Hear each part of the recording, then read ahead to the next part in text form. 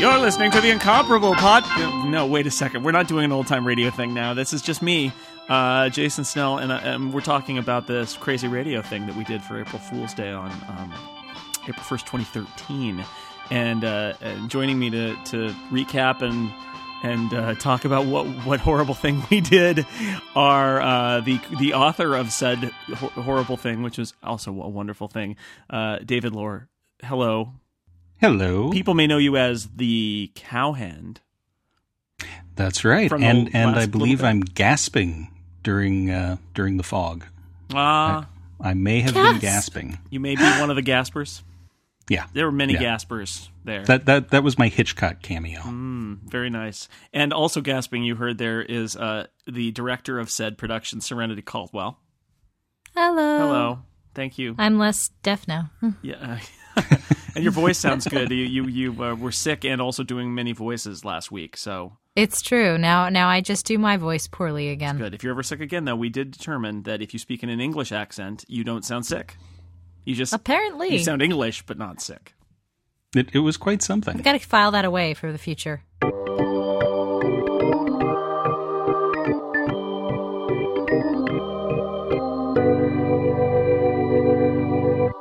And then Lex comes in. By the way, I think that was an amazing performance, Scott. Thank you. Thank you.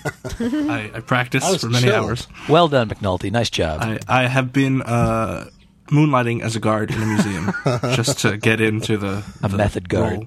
Oh, he's a natural. Scott is method. Ren, could you just talk like that from now on?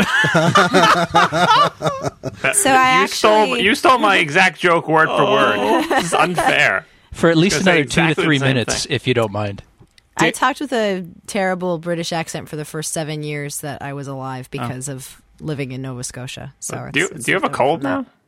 Yes. My so voice the cold is terrible. goes away when you put on the accent. Yeah, we that's found really the secret. Yeah. It's an American cold. The cold is a separate voice. David, how you feeling? I'm good. All right. Have we remained true to the vision? That's my question. Oh my God, there's vision? Excellent. That's just what I like to hear.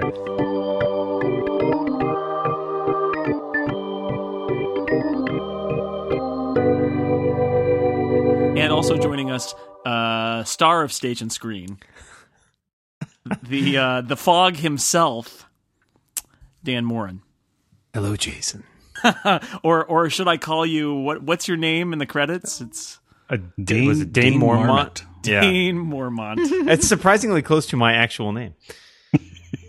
Eerily so.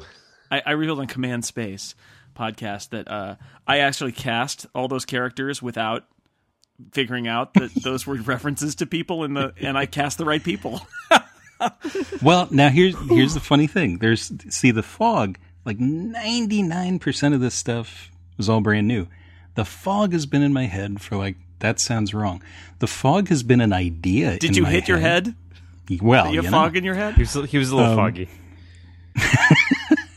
Fog is in all of our heads. I'm actually waving my hand in my own face. I'm sorry, I've got this fog in my throat. But yeah, like 20 years ago, I thought of this, and it was literally just the Fog, Dane Marmot, and I don't know why that name stuck. And so when I was doing this, I thought, well, that name sounds stupid. Simeon St. Clair doesn't sound that much smarter, but it sounds a little, it's like, oh yeah, that sounds right. So then I thought, well, I'll just make him the actor, and I wasn't even thinking Dan Morin, Dane Marmot. Glenn Feldspar, named intentionally. on the other hand. That, I was like, yeah, he's the villain. Yeah. It just connects. He really wanted to be the Fog, but we wouldn't let him. Oh, no. Because he was already Tesla. Well, he was Tesla, and that was right. I tried. That was right. I mean, one of the things about the casting, and I was talking about this on that other podcast, that he said, how did you cast it? And I said, well, I had no idea what I was doing, and I made a spreadsheet of characters, and I started plugging in names that I thought might be funny or good, not necessarily both, just one or the other. Either go for the good or go for the funny, and it seemed to mostly work out. I mean, we had a couple of missteps, and we did some re-recording, but generally it was good. But yes, Glenn did lobby hard to be the fog. Glenn wanted to play every part. Let's just say. Yes. Glenn was willing to do accents for everything, including up to and including ladies' parts. He would have made an interesting Dot or Dowager. He would. Yeah. Played against himself. Well, we covered the Dowager. No, it was funny, Jason, when you sent me over your spreadsheet of people. I didn't get a chance to look at it until you'd already filled in most everyone. And as I'm looking at it, I'm like, yep, there's not really much I would change here in terms of casting. Yeah. It worked. You fit everybody in very nicely. You saw Scott McNulty as guard and said yes. I mean, Twice. Scott McNulty. And introducing guards. I quietly was keeping my fingers crossed to play the Fog, being a fan of The Shadow. To which the Fog has no relation whatsoever, but it occurred to me. Yeah. Well, yeah. I mean, it's just fun because you always hear the shadow clouds men's minds, and again that's Fog. Who knows what evil lurks in the hearts of men? And I do. That's why the Sandberg poem is just like the fog creeps in on little cat's feet. It's like right. One of our future merchandising opportunities will be Dan reading the poems of Carl Sandburg as the Fog for your voicemail. Of course. Nice. It could be a contest, the Incomparable contest. You've reached Jason Snell. Please leave a message. Hey, get your hand out of my face. If you did a generic one on this podcast, somebody would turn it into a ringtone, because I've seen several tweets about people making ringtones out of things in that episode already. Oh my God, I haven't even seen those. Yeah. Neither have I. It's pretty crazy. Well, I mean, I've said this in email and all, but it was surreal the first night we recorded, just because it was like all these years, I hear you listen in my ears, and off nights I fall asleep listening to whatever podcast it is that I'm listening to. Not creepy at all, David. Not creepy at all. We do that to a lot of people. We put a lot of people to sleep. I hear you in my ears. But yeah, but it was just sort of like, wait a minute, I can interact with them. What the hell? And so that first half hour was like, oh wait, they're not just like.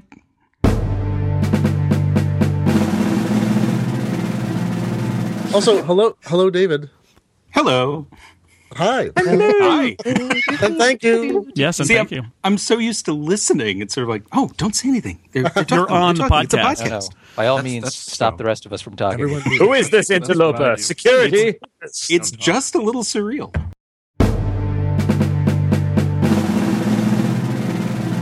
We get very testy though, like Glenn's in his dressing room beforehand. And he's like, I don't want to talk to anybody. Yes. I only want the blue M&Ms. It was very funny to see you giving little director's notes only in the offline chat room that we had, rather than actually speaking them. Right, you were active in Skype. See, it's again, that's reflex. It's the Twitter thing. It's like, ooh, I can do this, and I don't want to interrupt what you're doing, but. Well, if we ever release the transcript of that chat room, though, I think that's something. I think it's been lost, and for good reason. Oh yes, just the whole beer and cat litter thread was wrong. Oh yeah, and that's not a joke. Sadly. Steve recorded his lines in someplace wherever they keep the cat box, and during the recording of the episode, his cat came in and took a dump and then left. And he's like, "Guys, they're like, can you do that voice a little more broadly?" And he says, "I'm not sure I can, because I can't breathe in that deeply right now." All right, he should put that cat in a sink.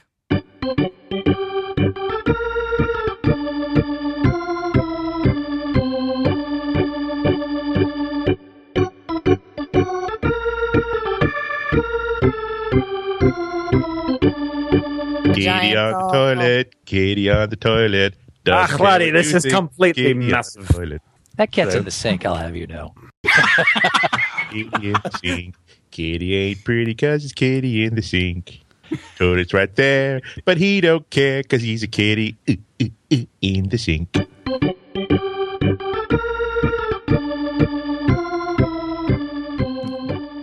the Lutz Podcast Studio.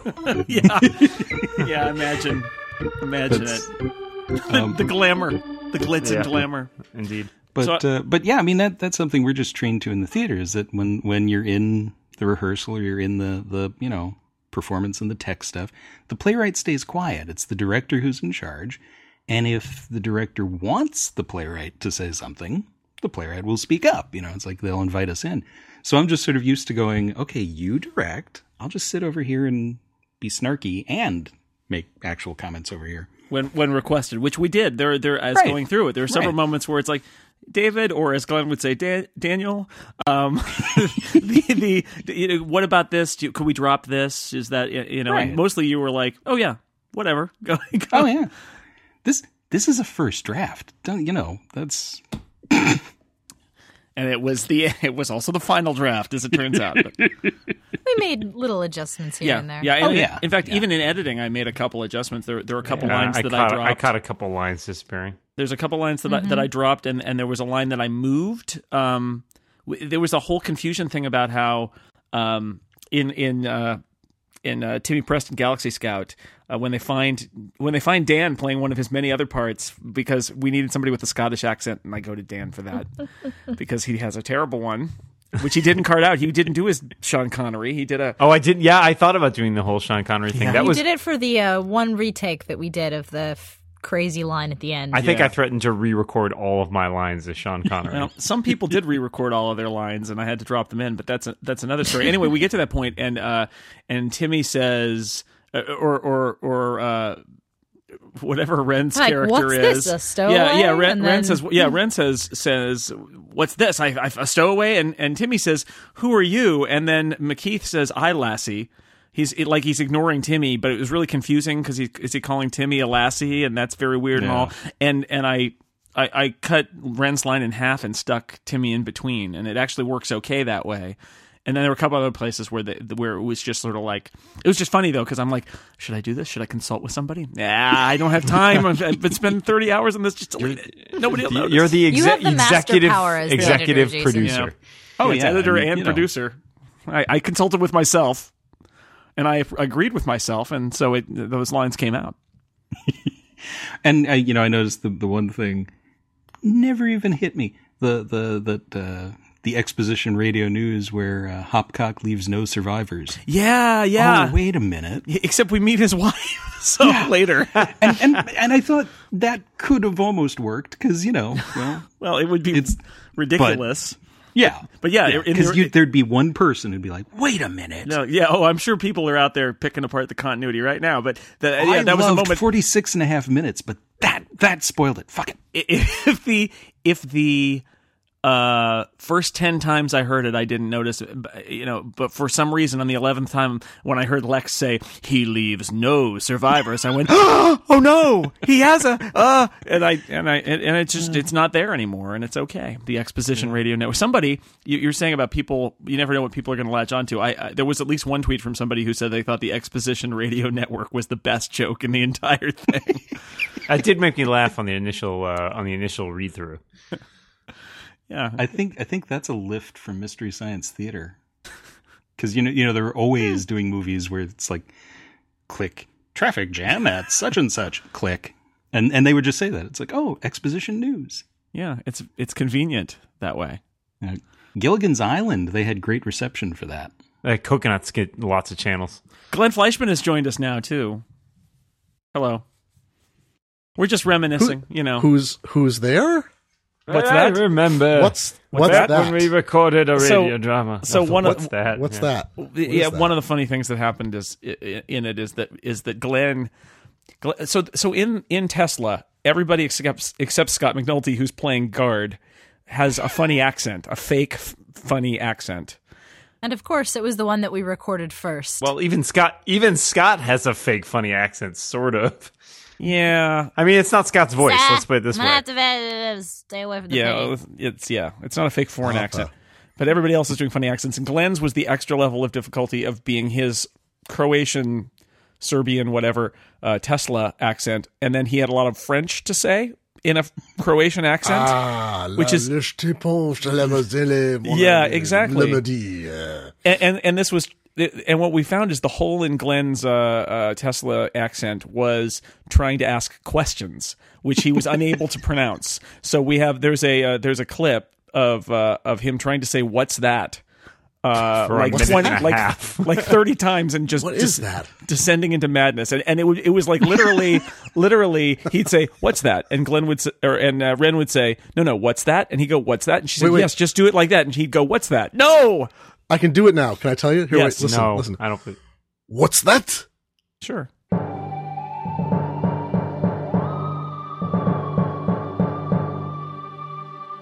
That's beautiful.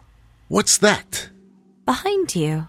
Instead of what's that? More of a like, what's that? What's going on? I'll do my line again. Oh, I hope so. Oh, that's beautiful. What's that? Emphasis on what, not emphasis on that. So say it for me. So instead of what's that, do what's that? What's that? What's that? Like pardon? What's that? What's that? What's that? Okay. What's that? What's that? What's that? What's that? What's that? What's this? What's that? Okay. What's that? What's that? What's that? What's that? What is that? What's that? What's that? What's that? What's that? What's that? What's that? What's that? Okay. What's that? What's that? And one more time, almost in passing, just kind of like a what's that? What's that? Perfect. That's the one I want. All right.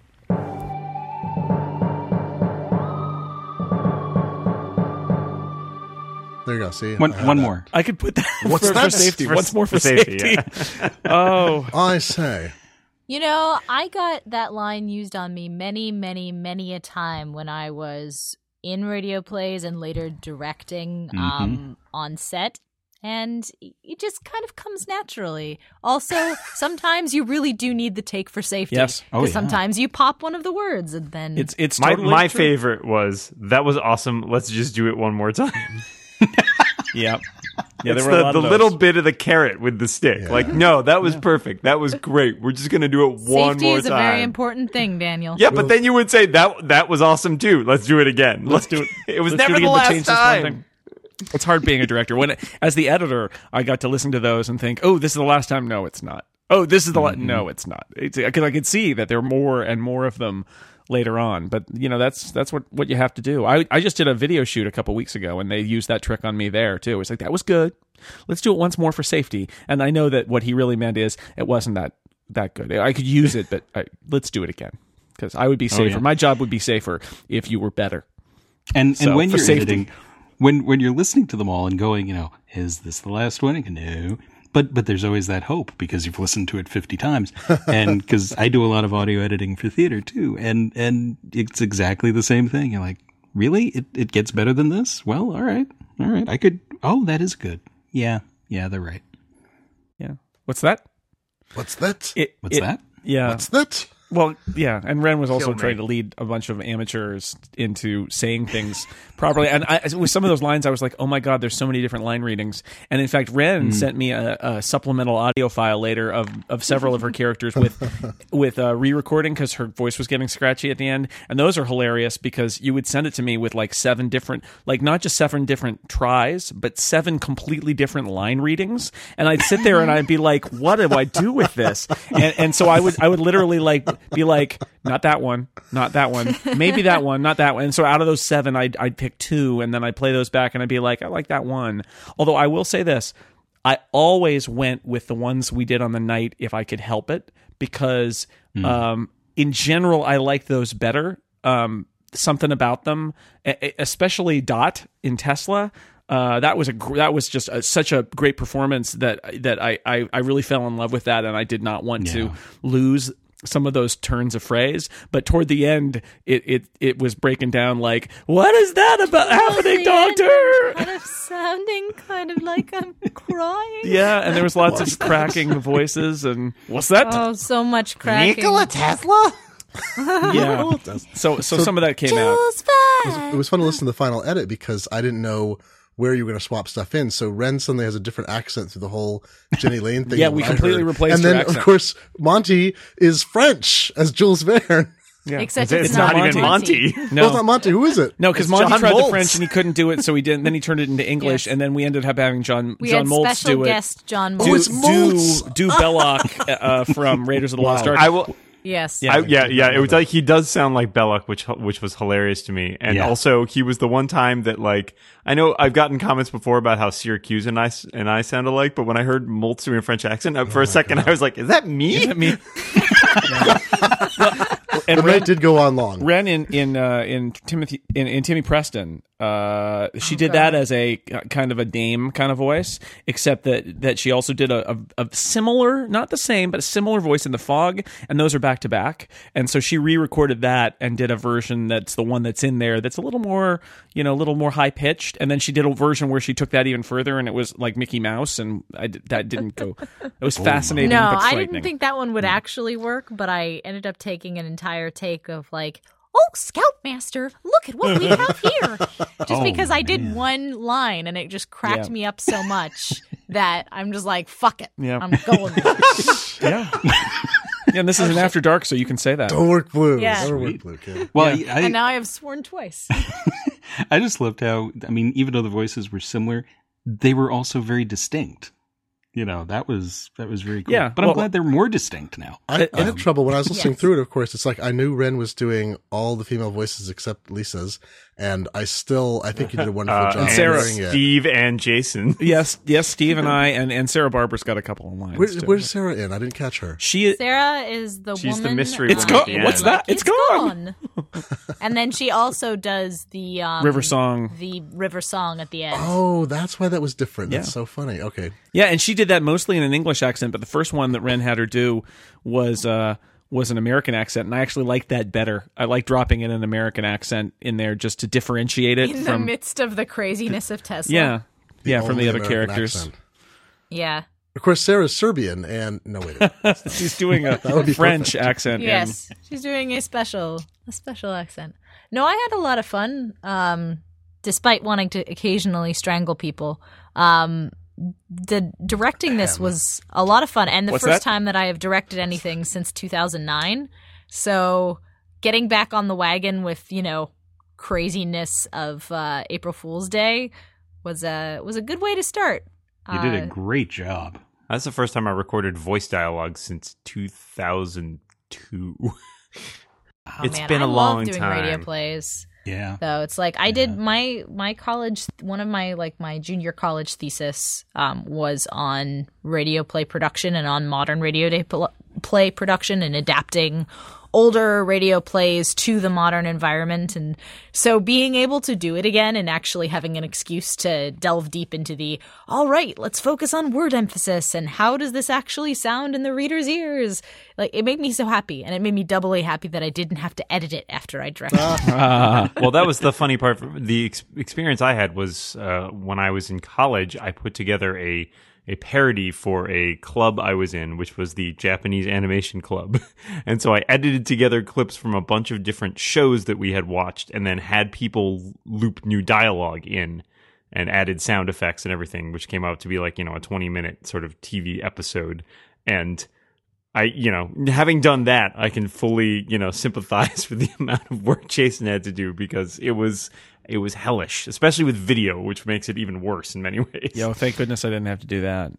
I edited a lot of video in high school, and I edit the podcast every week, and getting the dialogue together wasn't that bad. Getting the sound effects and different kind of vocal processing and swapping in entire new runs of dialogue and sound effects, man, room tone too. But sound effects are hard because some of them are okay, and you get the hang of putting in footsteps and stuff like that. But you can't miss. It's really easy to miss them, and sometimes you can go by without them, and other times you've got to have them. And then fights, I still don't know how you do fight scenes. I threw in a bunch of punch sounds and some music and hoped that it would just be like, suffice it to say, they're scuffling. And although with Tesla, I like it because they do some punching at the beginning, and then there's like monologuing, and I like to imagine that they broke for a moment and they had time to monologue, and then Glenn gives him the hook and he falls down. But I did want to record myself sounding more like I was being hit in the fog. I felt like I was too calm while I was being beaten up. Yeah, I did want to record myself beating Glenn as the fog. I wanted that on video. Dan did offer to come here to fly to Seattle if he was given a ticket so he could have for verisimilitude. To beat up Glenn? For verisimilitude. We're method. We are devoted to our now craft. you're I don't know what I'm going to do actors. with my basement full of men here, though. They're all sitting here. God, you have a basement full of men there? That was the worst. That was the worst sound effect. That was the hardest sound effect to do. Well, okay, as I recall, I was told to find a rock and throw it against a basement floor, and there are not, as it turns, it's hard to find rocks, okay? Men here. It's hard to find menhirs these days. Surprisingly, there are not many rocks in urban Somerville. Who knew? So I found, there was your sound effect, and there was a stock sound effect that I found, and then I actually found like an impact sound effect that was other stuff, but one of the impacts, it was like a plastic or garbage or something like that, but one of them was pretty cleanly just like a big thump, and I put them together. I actually stacked them all and that made a decent menhir sound, but that was one of the last ones. That and the handcuffs at the end of Jenny Lane took they took a while. Although in the end, the one thing that I really didn't think was going to work for a while was the whole "Can we put the body down, sir?" thing. And in the end, so I feel it's so kind of funny. It's like that. a gag now because there's grunting while Jenny Lane and McNulty are talking. There's all this grunting in the background, and then they drop him. And at Steve Lutz's direction, Steve Lutz sent me an email, and his note was, it should drop like a sack of potatoes because it'll be really funny. And I was like, yes, let's do that. And so now the body drops like a huge thud because the it cops works are so lazy. well. It does work well. No, I feel very silly because when I went for the 2 days before we were set to set this podcast live, I went through and gave you detailed notes and also went, okay, we need 33 more sound effects. I'll make them. Dan, why don't you come over and let's play around in my basement and make sounds for 3 hours? And one of the things on my list was fall down and have somebody dragging a body around. And I forgot to record it for whatever reason. Oh, dear. So. Yeah. Poor Dan. I had to fall on that floor a lot of times, incidentally, and my hip has not been the same since. When I was in college, dark I worked on a show in college. It was called The Course Actors Plays, something like that. There's a British guy who wrote this book about the course actor. It's sort of about like regional theater, little summer stock and small theater. And then he wrote these plays that were based on, and they were supposed to be funny. He wrote these plays that are all genre plays, but they're all parodies of the style. So they're being acted poorly in a genre parody. So there'd be like the Cherry Sisters as a Chekhov parody. And a friend and I did the sound effects for that, cutting, splicing tape, old reel-to-reel tape in after record it from CDs, I think. Because you couldn't burn CDs then. It was so long ago, you had CDs and you couldn't burn new ones. And we had this the sound effect instructions were incredibly elaborate in the script. So we had this thing where it was supposed to be like ship's timbers. One of the plays was some kind of nautical thing, and the ship's timbers are creaking, and then the stage directions are the sound effect runs out and it bursts into a theme song from something. So that was a hoot, but we were using razor blades, not this fancy Logic stuff you have. Wow. Good one, Glenn. At least it wasn't wax cylinders. I have nothing to add to that. It was fun in the old days. Why did the podcast? Yeah, boy, this is better. This is my 30. What's that? What's that? What's that, I say? Oh, my Come goodness. out, you. What's that? What's that? So I got the feedback has been fantastic, and something that Mike Hurley asked me was about was I concerned about response to it, and my response was, we do this for fun, so I kind of wasn't. And it's kind of freeing. That's one of the great things about doing the Incomparable, is that it's not a business decision, and I'm worried about what the audience will say. I mean, I get feedback sometimes from people. There was a guy on Twitter who said, "Oh, it's a comic book club episode of the Incomparable, so I'll just delete that." And I wrote to him and I said, I'm not going to stop doing them. because I like them, and I'm not going to make them really obscure, and I'm not going to do it every week. But there's something nice about being able to say, let's do it. And that for this, there was no risk. Our time was at risk if everybody thought it was a waste of time, and why did we put in all the effort? But that's the great thing about these off format episodes, and whether it's an April Fool's project or something else, is that it's just fun to do something different. And I think we've been talking about doing a radio drama or something, or an audio play for about 2 years. Yes, that we actually talked about it for last April Fool's and didn't do it, and we're talking about it before then because it seems like a natural way to mess up the podcast format and turn it into a different kind of audio format. And it wasn't until and we sort of like talked about it last year, and it never happened. And so then in December, I actually found the email here. On December 21st, I sent an email around after having a Twitter exchange with David where I said, we're talking about doing an old-time radio play thing for April Fool's Day, giving us plenty of time. And then we kind of threw out a bunch of crazy ideas, and David threw out his ideas, and that's where this thing really kicked off for this time, was back in December. And then the script came together in, what would you say, mid-March? Oh, yeah. Yeah. I mean, I went away, and as you said in the other podcast, I went away for a while. Yes. And trained in Tibet. Yes, took a walk in the woods. Pondered. But it was sort of like, I mean, I grew up with all this stuff. I grew up with Bob and Ray and The Shadow and all the different things. And so a lot of it is just sort of reflex, but I wanted to make sure I got it right. So I went back and listened to a whole lot of stuff. I listened to about 10 episodes of The Shadow and, countless Bob and Ray. I mean, this was really hard work. Poor guy. And, but then when I sat down, I was like, all right, I know, I want to work this in and this and this and this and this. And, and again, thinking about the people that listen to the show and the people that make the show. And I was like, well, all right.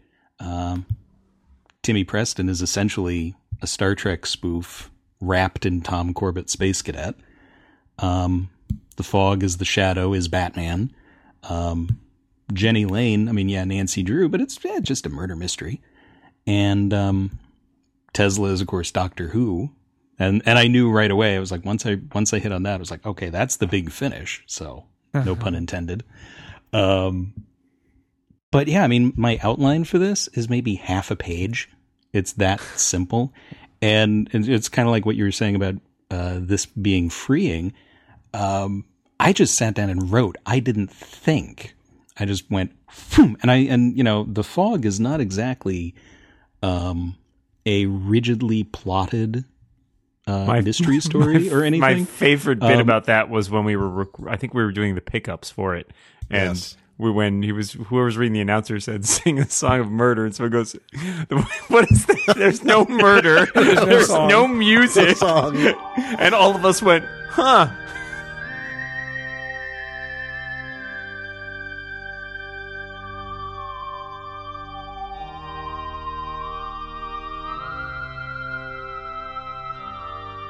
Tonight's episode, Sing a Song of Murder. Can we hold for a second? I'm curious why the episode is called Sing a Song of Murder when no one is actually murdered. And there are no songs. Wow. David? That's exactly why. All right. It didn't occur to me until you just said that. Nailed it. Well, that was intentional. Yeah, that's why. That was intentional. You answered your own question. No, but it was great. But it was funny that none of us realized it until 2 days after we recorded it all. Wait a minute. And it's not, it's in no way realistic, obviously, but it was just freeing to write untethered from logic. It's got radio show logic. Sure. And you take out the references, you take out the jokes. Because the way I was just trying to describe it to people was, it's not exactly a spoof. It's not, it's a pastiche that's funnier than a pastiche. But, you take out the jokes and the references, these could fit on 1940s radio. I mean, that could be an episode of The Shadow. That's what I like that you paid such a loving tribute to it, because I grew up, apparently all of us are time travelers. We all grew up listening to shows that were aired 30 to 60 years before we were born. Yep. But I had a teacher who was a real nut about old radio shows, and he was collecting, at that point people were passing around cassette tapes that were from reel-to-reel tapes, or some people had access or whatever. This is in the 1970s. And so he had listening stations, you could do like reading drills and things like that. And if you were extra special and you did your work on time, you could listen to old radio stuff. And I got hooked on it, listened to that. And then, if people are of a certain age, there was the CBS Radio Mystery Theater that aired I had to look it up. I'm looking it up now. 8 years with E.G. Marshall, who had hosted was the voice of some of the original radio shows, serials and things back in the early radio days. And I was looking at this in Wikipedia, they did 1,400 original episodes over 8 years, and Tammy Grimes took over, know her voice really well. So I'd go to bed, I think a lot of nights when I was maybe in my single digits still, listening to these sometimes super creepy, things, sometimes Cold War themed. I remember one about the Cold War, but these great, they aired this thing like crazy. And so it was 5 nights a week. Yeah, exactly. It was an hour, 45 minutes. Well, right.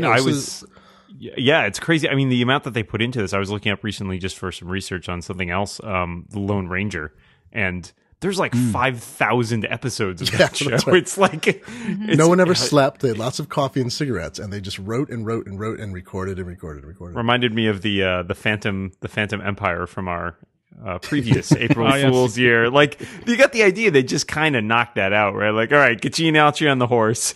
There's not a lot of logic there. Well, I thought we fit pretty well in, because, in fact, even though, David and I were talking earlier today on Twitter about, someone was talking about how much time it took, and I'm like, well, it was 6 hours plus, 1,000 hours of editing and roughly pickups and so forth. You guys did 1,000 hours a week somehow. The hardest week. But in the 1940s, they all did it live. Yeah. Well, right. Yeah, but they'd have rehearsal. But if we were recording ahead, we could have spent 20 hours on this too. I mean, all of us individually together. I mean, probably, did with all the voice pickups. But yeah, that's right. It was a production machine. So I'm just saying we sounded a little bit more like some of those shows that were being cranked out, because they were doing Foley. They were doing live Foley effects in the studio. A guy was sitting there breaking a sheet of glass, and if it didn't break, well, they did something else, and they just they would ad lib. Well, it was really great. A couple of weeks ago, the college where we're at, my wife works at Hanover College here, and they have an artists series of touring groups that come in every year. And this year they had a group called the Intergalactic Nemesis, which it's from Austin, Texas. I think it actually started as just a stage play, and they adapted it, and they've worked on it for several years. And they actually have 3 episodes that they do now. And what it is, it's basically a live radio show on stage with the Foley artist at the center of the stage doing everything. Fun. And the actors, it's 2 men and 1 woman, and they're in, fancy, the men are in not quite tuxedos, but close to it. And the women are in fancy gowns. And then projected behind them, the lights are pretty low. Projected behind them, they bill it as a live action graphic novel. And so the entire thing is illustrated. It just doesn't have dialogue bubbles. And it is a flat out 1940s intergalactic space adventure that starts as like a Raiders of the Lost Ark thing. A lot of fun. And so they did 2 of the episodes here. And it was great to watch that right before doing this, because it was like, oh, wow, I've got the voices again. Here we go. And it's a lot of fun. And they have the actual graphic novels that you can buy. They've got the CDs of the recording.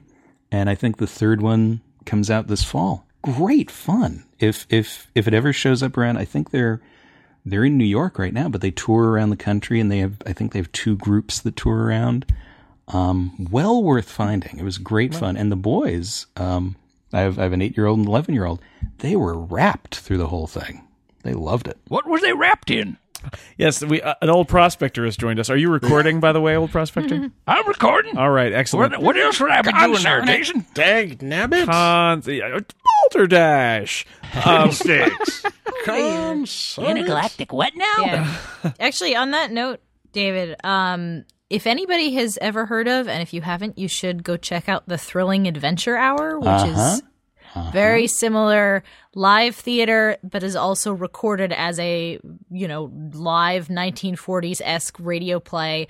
And it is done at the Largo Coronet Theater in Los Angeles with lots and lots of actors you may recognize, including people like John Hodgman and Mindy Kaling and Nathan Fillion. Like, basically every actor you love who lives in Los Angeles comes and does something. Paul F. Tompkins. It's fantastic. Paget Brewster.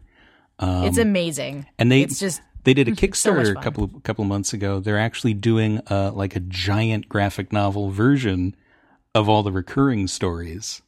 Mm-hmm. So the what is it that Paul F. Tompkins does? The Nick and Nora that deal with X-Files-ish things, but they're always drunk.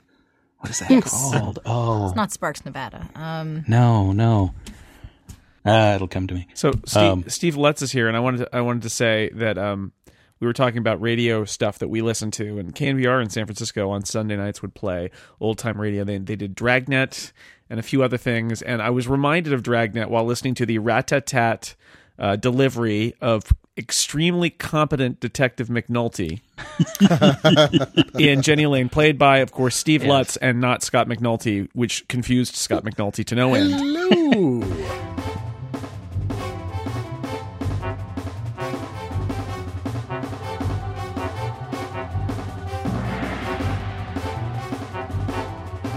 Red like blood? Or the killer was wearing red? Fee, you're drunk. Wake up. Oh, I'm sorry. I kept seeing McNulty. I looked at it several times and I saw McNulty. Imagine how I feel.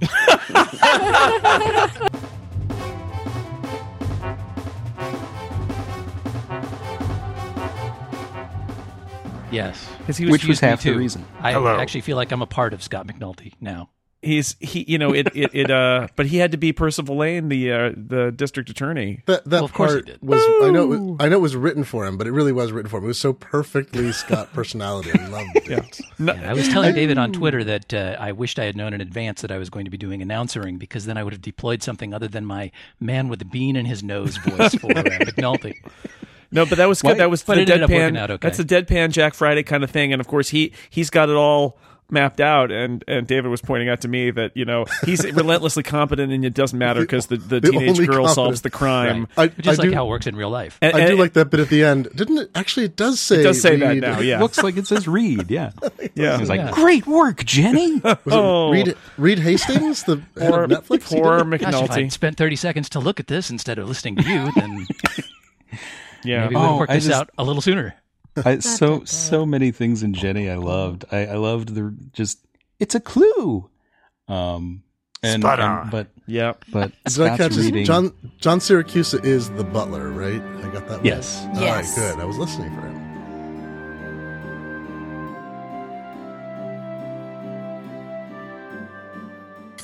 I have a script question for my 4 lines. Yes, John. Why is MI''LUD? What the hell is that supposed to be? Milord. LUD? Yeah. Recording. I object to that. Can we get some on the set rewrites? Oh God. He's got 3 lines and he's going to nitpick all 3 of them. My favorite Scott McNulty line is not a peep. It is good. I was going to say my favorite was because it sounded exactly the way I heard it in my head. So it was like, ooh, as the DA, I have no reason for being there, but knowing you, Jenny. It was wonderful. Yeah. So we were talking about how it's faithful, but then it's also got jokes. It's not quite a pastiche. It's not quite a parody.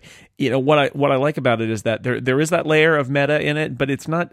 It felt not overbearing. Like we have the what does that even mean? I don't know. Right in every Which bit comes up like 7 separate times. I did not notice that until I was listening to it. Yeah, but the last one I think is Lisa, and hers is just so over the top. Her voice is so great in that I bust up when I hear it. What does that even mean? I don't even know. It's just great. So Lisa is Trudy. Yeah, I was going to say, Sarah said that she could play Rita if you Right. want. I'd love to. I was reading through it and I thought that she'd be fun to do in a sort of Lena Lamont. Yeah. What am I, dumb or something? Exactly. Yeah. Exactly. Leave Gerald. Why whatever gave you that idea? Oh, wow. Very nice. Yes. Reed, Reed wouldn't know the time of day twice a day, even if the clock were broken. I don't know what that means. Wow. Yeah. That's pretty awesome. Lisa, can you do me a favor and sing A Person Can Develop a Cold? Person can develop a cold. Oh my God. Holy cow. Now say, gee, Mr. J. So next month we're doing Guys and Dolls, is that right? And I was like, I was trying to think when you were sending like the bits and pieces to listen to, and I'm thinking, oh, well, at least Timmy Preston is safe. Timmy Preston doesn't have one of those because I don't even know what that means. Jump. I was like, oh. Well, it happens twice technically with the Deus Ex Machina business, so yeah, it really doesn't say exactly that. Jupiter. It's good, though. It does become somewhat of a running gag. I would say the most surprising thing about this entire process was I had no idea Lisa could do excellent impressions, and I almost fell over when she did her amazing Billy or Judy Holliday. Amazing. Oh. And then on Twitter she said it tickles her no end among everything else that I was so surprised by that. I did not know this skill of hers. And Phil's. I knew Phil could do voices, but the two of them together are some Nick and Nora. Holy cats, honey. Yeah, well, when you said you had cast them for the coffee, I was like, I had already played it back in my head and was like, this is going to be so good.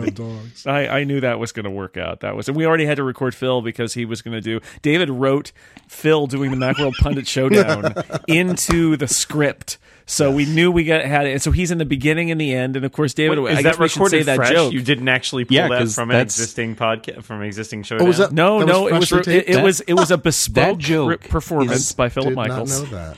That joke is so obscure. I don't think anyone will get it. No, because you have to know Magnum PI and the Macworld Pundit Showdown, and the only two people who know both are David Lohr and Philip Michaels. So the joke is that on the Macworld Pundit Showdown, when we check the scores, it's the Magnum PI theme. Yeah. But the first season of Magnum PI featured a different sort of old-timey kind of theme, and so it's like a very tinkly jazz thing. Yeah, it's lovely, weird while you hear the sounds of the Ferrari. Nothing to do it.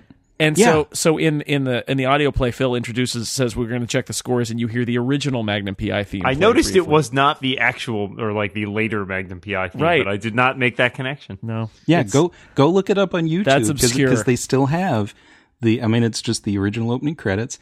And when it first went into syndication, because I had seen it when it was originally on, but I had no memory of that credits because the other one is so iconic, and that's that theme. Just, was it Mike? Were they both Mike Carpenter, or was one Carpenter and one was somebody else? It was somebody else. Oh, and they brought Mike Post and Pete Carpenter in to do the new one. Right. That's very funny. And so when it went into syndication originally, they left them alone. And so the first time it comes on, I'm like, the hell is that? Yeah. That's not right. Copyrighted or something? What did they do? Ever since then, I thought Post and Carpenter were contractually obligated to write everything. Maybe they missed the contract fine print. That's why they had to revise it for the second season. They were busy working on the A-Team. They whatever they did, they like stripped off the opening credits for the first 3 or 4 years and put the last season opening credits on entire series now. So if you go on Netflix, it's all the weird font, and you're like, that's not Magnum PI's not Magnum font. PI. That's not right. But what's really weird is that weird theme it's the same opening sequence. It's pretty much. It's all the images are basically the same, and it's longer. It's weird. It's really weird. So that's in there. That's an obscurity. There's so many strange things in there. But Phil and Lisa being in it was great. Lisa's voices, I guess that's how we got into this part. Is Lisa's voices were that surprised me too. That was phenomenal. That was amazing. I did not know. I'm assuming everyone realized that I could do a ridiculous array of bad voices. Bad that was just European accents. Yeah. It was a given. Yeah, but Lisa, I just didn't. I thought she, I don't understand how anybody can listen to Lisa's normal voice and not realize that she is fabulous at all manner of speaking. Well, she's very musical. She has a musical way of speaking. However, but that doesn't mean necessarily you can pull out unless you've made a study of it, which she clearly has. And she's from the South, so she's playing Trudy in Jenny Lane. That accent is not reaching to roots. Entirely. We didn't have a Mainer, David. That's the only missing accent here. We need some kind of grizzled lobsterman, which I cannot do. Having lived in Maine for 2 years, I cannot. That's New Hampshire. But we had prospectors, which we didn't almost have. We made a list of all the references we wanted in here. We wanted Zeppelins in there and other things. Right. I don't think there was any dual eatage, was there? No, I think there's any Edith, not even a singular Edith. No Edith in there.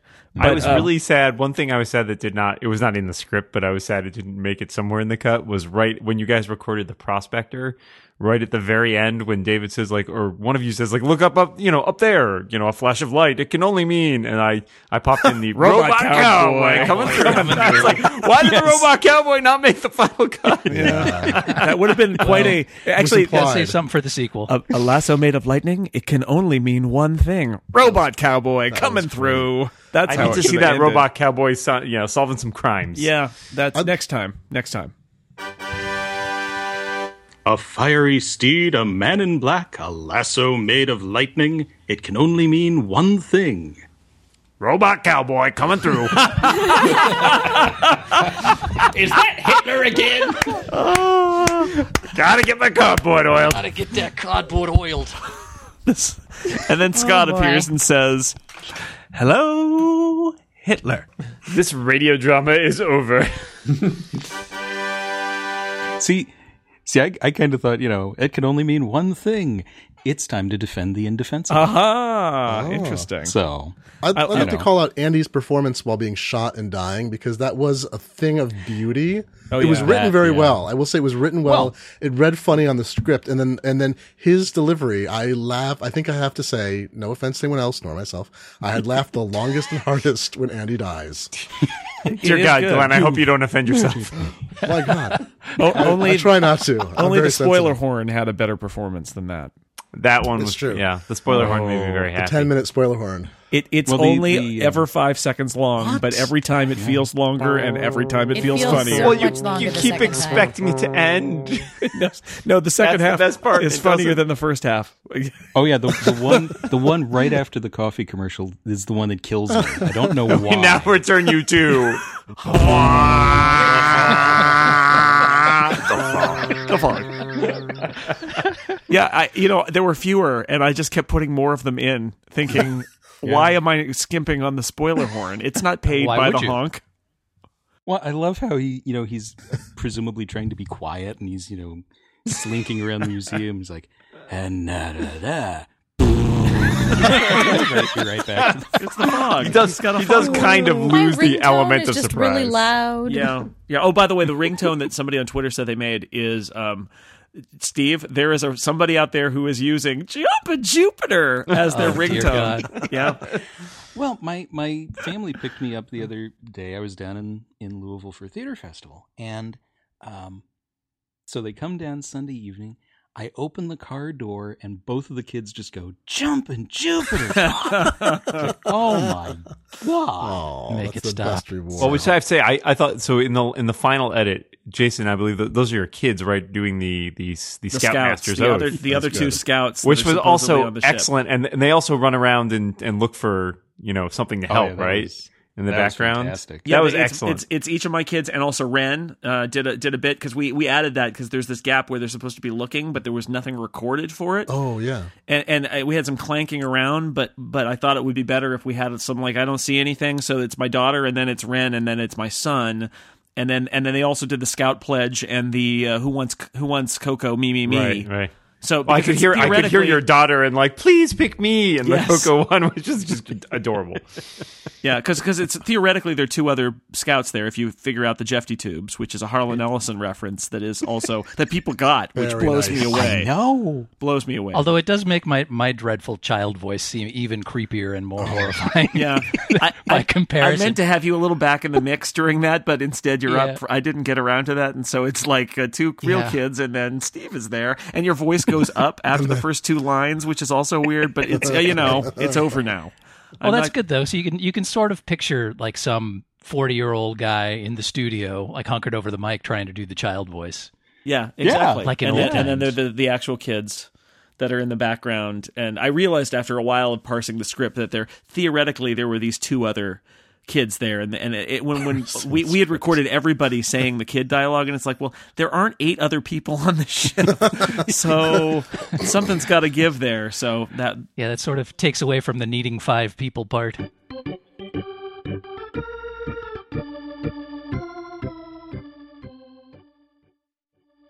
So anyway, on 3, we're just going to do me 1 2, me 1 2, me.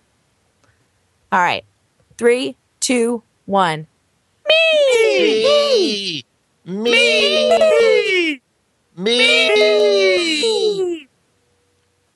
All right. Good God. Super creepy. Wow, I'm not sleeping tonight. Yeah. You were trying to hurt us. We can't let you try to hurt us or any of the other little children. Make with the hot chocolate, old man. I'm directing a remake of Carrie. All right. So one more time, and let's just do a bunch of interspersed me's. So on 3 2 1, and then we'll just do like 5 or 6 me's, like me. Like we'll just mix it up. All right, 3 2 1. Me.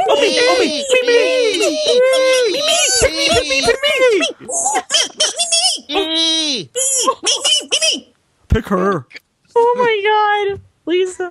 Oh my God. Oh, Mr. Scoutmaster. Oh, Mr. Scoutmaster. Was that all right?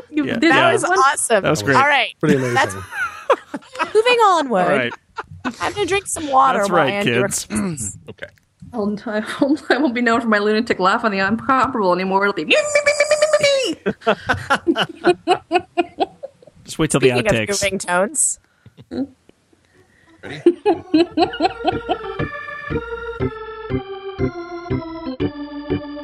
In my head, they were cutting to something that aired every week on the show, the Scout Oath of a whole bunch of Scouts saying it. I wasn't thinking about it happening live on the ship. Aha! But they were on the ship. Oh. And, are you gonna release a supercut of 11 people poorly synchronized on Skype saying the oath? I'm not sure the world needs to hear that. I know. It could destroy things. I wanted to mention that we added the prospector thing at the last minute though, because that was a late add because we had to have prospectors, and it led to having a Western thing, which was really nice to get Western in there at the end, and we got to have our cameo from our author, which is very nice. And then I love how it ends with it can only mean one thing, and then we tune away, and we will never know who that was and what that was. That was great. Well, maybe next year. Maybe. I think my favorite short cameo is the fact that you managed to squeeze one line from Ben Boychuk in there. Yes, he sent me a file. What happened? What happened? And it's a great one. He nails it. Yeah, he did a What bunch. happened? He did like 8 different line readings, and I took the one where he sort of sounds like What the Penguin. happened? Because What's that? What's that? What's that? Because he sounds like a guy who would be, that voice is like a guy who would be at that opening. What happened? I don't understand. I just donated money to this museum. What's going on? Yeah. It's been a kerfuffle in the museum. I tried to get some. Yeah, we tried to get most of the voices that have been on the podcast. So Dan Frakes does the roller derby ad, and that was good. My direction to Dan was just read it as fast as you can.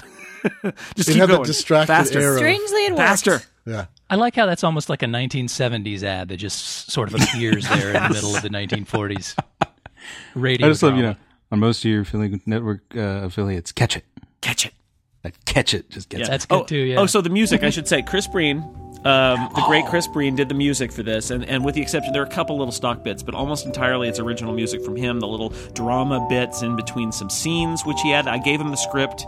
I sent him some early versions of it, and he and Steve made a suggestion that the network tones be the 3 tones at the end of the Incomparable theme, and Steve actually suggested we put them on at the end, but it was in a different key, so I couldn't cut them out, Yeah, so instead they echo, but that was a great suggestion, so we did that, and then I suggested to Chris that some, although not necessarily all, of the theme songs for the shows could be versions of the Incomparable theme, and almost all of them are. some more subtle than others. Timmy, Galaxy Scout, is just like, it is the Incomparable theme at like 4x the speed. It's insane. So if you listen back, if you haven't noticed that, it is so subtle and so well done. I did not notice that. I had no clue like until 5 times. you guys started talking you can't about not hear it once you know. Chris noticed that I asked about this on Twitter, and he shared me the folder of sounds, and I went through and listened to all of them, and I just started laughing and laughing at his cleverness because it's perfect. Yeah, I was listening to them trying to figure out because the first time I heard it with music, I was like, "That's really good. Why do I know that? Where is that from?" Where's that from? And I'm thinking it's got to be something. Well, maybe it's similar to something. And then I went, and then I listened to Timmy and went, oh, and then I would listen to the rest of them and went, oh my god, and then actually the one that really gets me is now the one that's in the background of the Melcott Elevators ad. That is a lounge version of the Incomparable. That's, you can see Mel Torme swinging. It's been, Chris did that. I haven't asked Chris to do anything since I asked him to do the original theme, whatever that was, 2.5 years ago. And so it was fun for him to. I've been meaning to ask him to revisit it at some point for some reason, and this seemed like a really great reason. And he went to town. He didn't just do. I was thinking he'd do 1 or 2, and I'd use them along with stock. And he ended up doing like 12 different. He did 7 drama kind of cues plus a bunch of. I mean, it's crazy how much stuff he did. So you can put those all in the intro rotation now. Sure, I believe those go on the CD album that we will be releasing. Yes, on iTunes. You can buy the soundtrack. It's 21. He ended up doing 21 different cues. Wow. Oh my god! If you count the the little horns that happen in the commercial, the coffee commercial. I was shocked the first time I heard it because I couldn't believe you had found so many perfect public domain music. Amazing. How did you? I'm that good. Steve, and then I realized it all sounded sort of MIDI-esque, and I thought, somebody made this those specifically for that. But they sound too good for him to just pull them off some website somewhere. Yep. So the only thing was that there were only those 7 cues, and I really tried to only use them in one thing, but some of them recur where it's like the same dramatic music in 2 of the different parts, and I didn't really want to do that, but I only had so many. There were only so many. And you want to do some transitions, right? You don't want everything to be. I kind of like the quiet transition, but I don't think it fits the action. So the only one that I think made it that's a truly quiet transition is when in Tesla they go to visit George Surratt, and there's just a fade out and a fade in of the birds chirping, which I really love that. But that's lovely. You can't do that every time because you do want that, like with the organ with the fog, where it's like, what will happen now? Yeah. Well, it seems kind of that's quiet transition is just as iconic of old time radio as the big stingers are, but I think most people associate the loud, dramatic tones with radio more than because people. I mean, that was right. You have moments where it'd be absolutely silent, and you hear this footstep, creaking that door. was something I learned as I went through it too. That I had to. I had to let some stuff breathe where I was editing for dialogue, and then I went back through it and I was like, actually there needs to be a lot more space here. Like in the fog, we have people walking, and then the elevators open, and the door.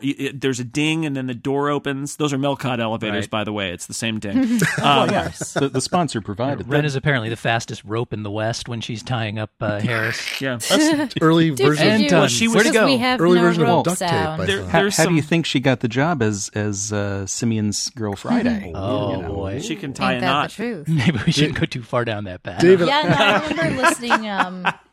Are you looking for the missing Horace? Well, I'm right here, oh my big God. boy. Hey, David, I got a plot question for you. Why was Selden Harris stealing the glass sculptures in any case? And why did he think he could get away with it when he was cornered with 2 people downstairs? How could he get away with it? I'll just throw this man here at you. He kind of closed the elevator after the Horace was out of the barn. Dan. Good night, everybody. You've been great. Not really. Boo. Well, a good many are as hard to find.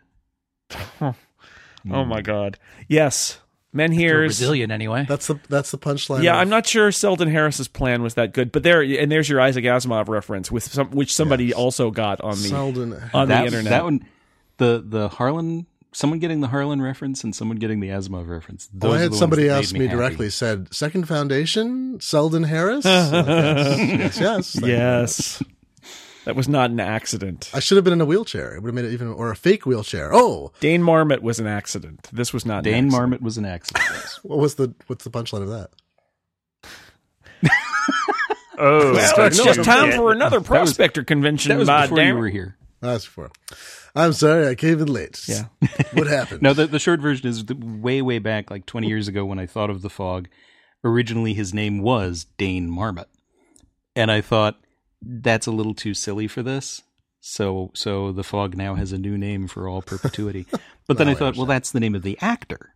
Okay, I can work that in. That'll make like two people smile who remember it.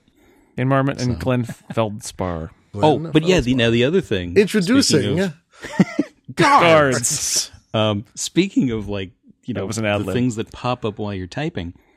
So again, 20-something years I've had the Fog here, and as I'm typing, I go, the Fog. I should have known you'd roll in. 20 years. That was one of my favorite lines in the entire thing. That one made me laugh out loud. So when I was in high school, we used to make we made movies, terrible parody movies, and we made these James Bond parody movies, and they were rife with puns. And, I never thought I would relive those days. And when I was editing The Fog, I relived those days. I was making those same laughs of like, oh, that joke is so bad. And it was great. It was great to relive that. This was, so I guess I should ask the big question in the room that people have been asking, which is, are we gonna do this again? 2 days they give me 2 days of time, and then they ask me, are we gonna do it again? Rather, Monday morning after hearing just the ads, both of the kids said, "When's the next episode?"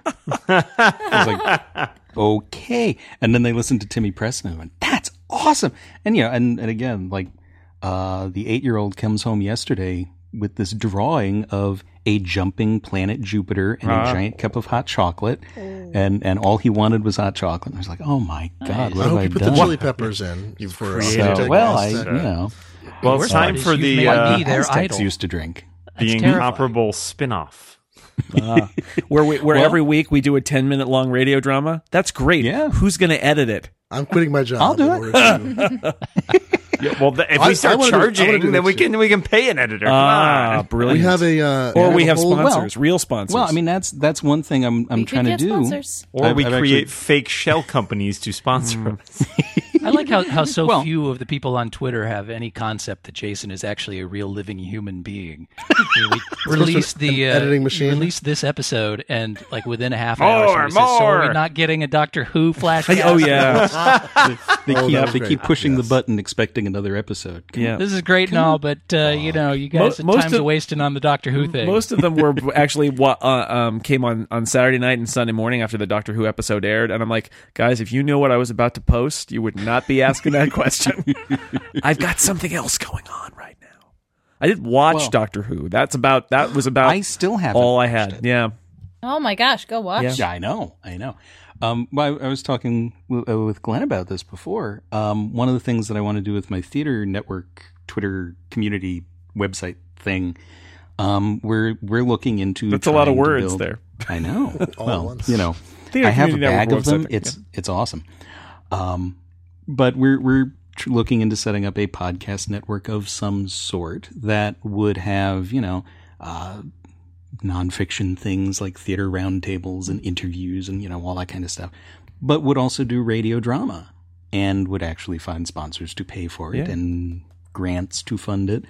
And because one of the things, love that idea. I've been listening to the BBC almost every night for the last couple of years, thanks to the internet, and they never stopped doing radio shows. Right. They never stopped doing any of this stuff. So it's like a couple of weeks ago over here, there were all these stories going, Tom Stoppard wrote a radio play. Oh, my God. And over in England, it's Tom Stoppard wrote another radio play. Well, and there was a Neil Gaiman one, too. They did the radio play. Yeah, the They Neil did Neverwhere, Gaiman. yeah. There's a publication called like, Radio Times, if I understand correctly, that comes out on a regular basis there to cover things. But it covers TV too. Yeah, well, I mean, it's kind of like a TV guide. Yeah. But it's still the fact that radio. I mean, that's the advantage. It's got radio in the name, though, of a national broadcaster that subsidizes everything. It's wonderful. So there's no I mean, the commercial pressure on that is nil. So they can do good work. And it's again like over here we go, ooh, Benedict Cumberbatch, ooh, and over there he's the voice of Benedict Cumberbatch. He's the voice of young Rumpel of the Bailey on the radio.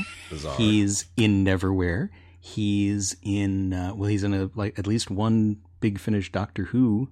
He's like the Jude Law of radio shows over there. And he's the third billed star on a radio sitcom called Cabin Pressure, which if you haven't heard it, find it. It's fantastic. It's just flat out farce. And he keeps going back to do it because he loves doing it.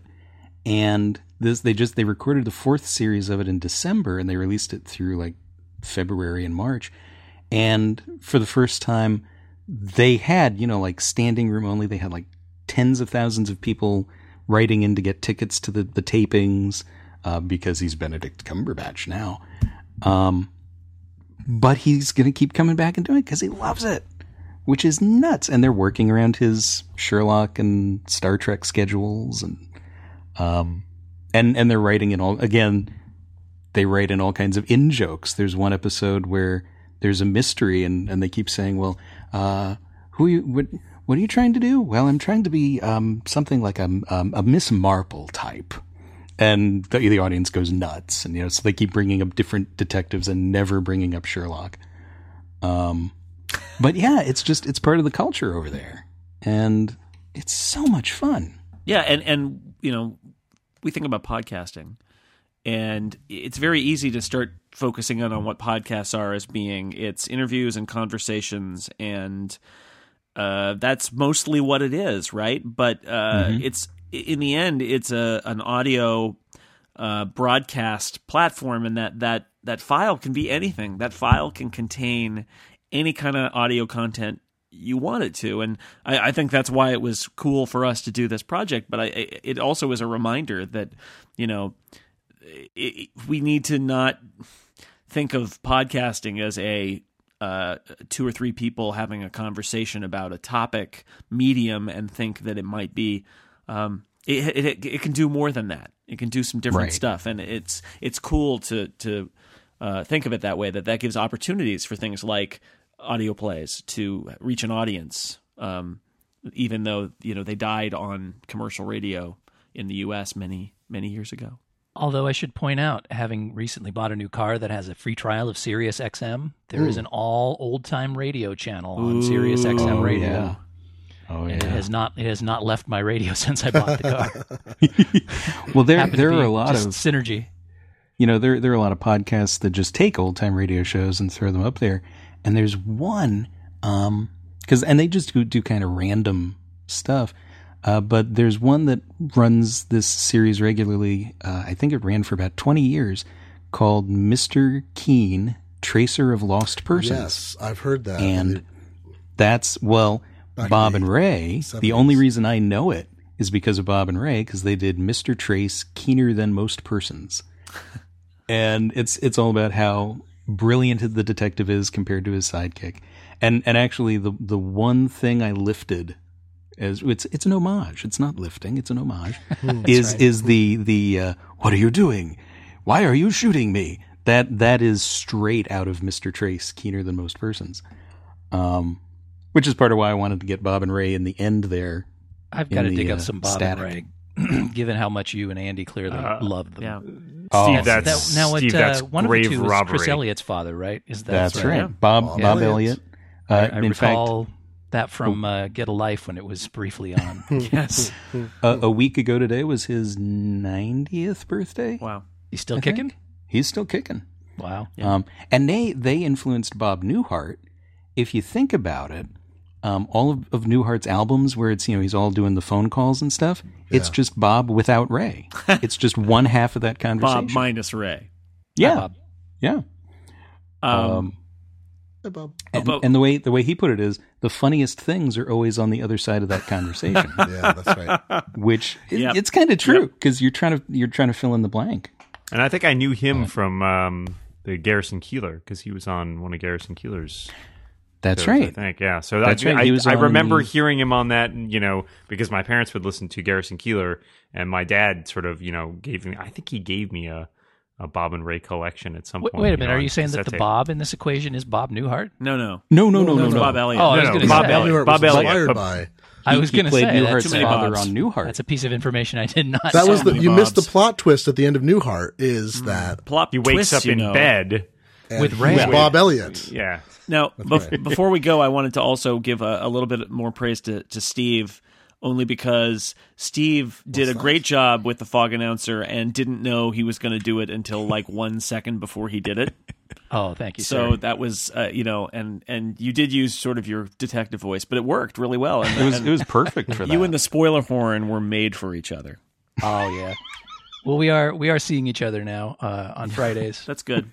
That's good. And of course, you got to cart out the old Prospector, which we has made many appearances in various After Darks, and that is good news. I'm only sad you weren't able to dig up the original Skeletor audio for the opener. No, but I did throw in your yes, the web store audio. Your web store ad. It would have only been that much better if the Skeletor audio had been in there, but it was. We don't know where that is. I do love how many next year parodies of Saturday morning kids cartoons. Obviously, then. Well, I love how many God, people. Those would be so fun to write. Mm-hmm. Oh, I love how many people keep writing it on Twitter like, "You forgot this is set the Alpha 5." It's like, that only works in sequels. Number 2, yeah. We could actually take our pilots from the TV show TV show draft. Next year could be the pilots. Oh God. Oh, that's.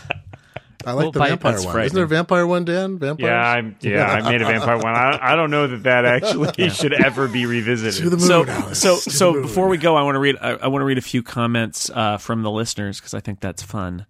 Brandon Minish says, "I've listened to the radio drama 3 full times, including staying in the car as if I couldn't pause it. Do I have a problem? Yes, you do. Yes. We caused it, but it's your problem now. Thank you, but yes. Benjamin Esham says, I just listened to the radio drama episode. I love you guys so much. In all caps. We love you too. Here's a good one.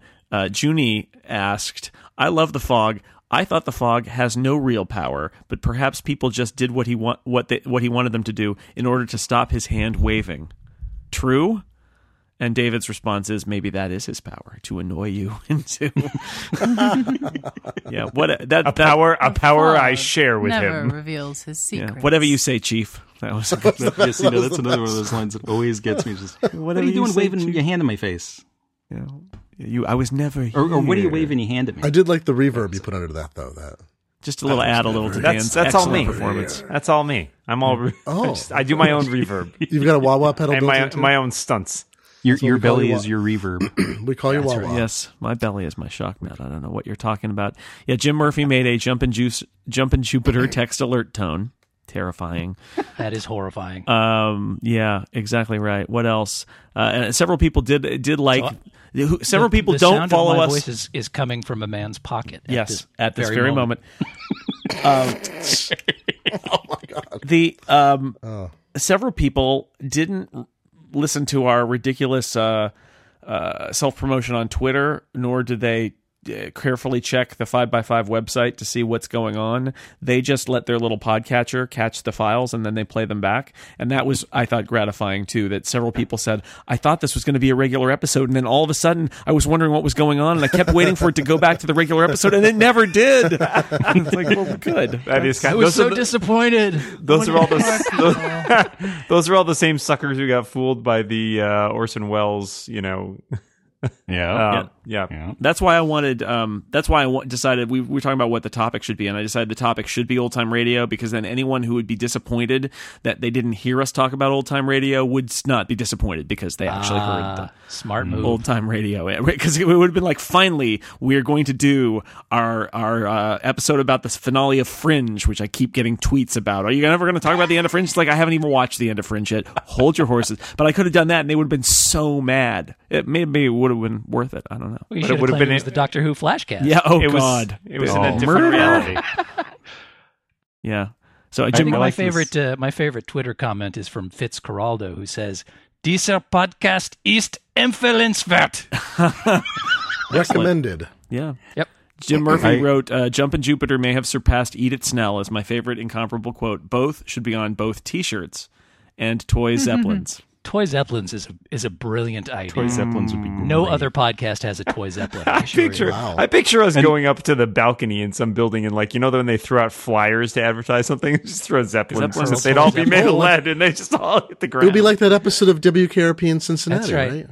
As God is my witness, I thought Zeppelins could fly. Except all the Zeppelins would also be on fire. Thank you. Yeah. Oh, the humanity. I love that because that also has a Bob and Ray reference where they're going, where like Les Nessman has bought the banner that has, Happy Thanksgiving from WKRP. So then when he's on the live broadcast, it's going, and it has a thing behind it. And it says, Happy. Yes, right. Thanksgiving from W, and they're all in the booth going, hey. That's the Slow Talkers of America by Bob Les and actually Ray. does say, "Oh, the humanity," in that, doesn't he? He does. Yeah. Oh my God. Yeah. Yes. Of course he does. Such synergy. Yeah. My favorite Twitter comment was Sebastian Peach, I think. Peach or something. Yes. You got to throw a click in there too. That was, without hyperbole, the best radio show I've ever listened to, including all my childhood cassettes. War of the Worlds quality. He means the second act of War of the Worlds, which was really boring. I think there's a little hyperbole there. Sebastian, I think you may be exaggerating. Yeah. You know what, though? You are right, Sebastian. That's right. I like his original tweet, which was just an emoticon that looked like a dude with his hands up in the air.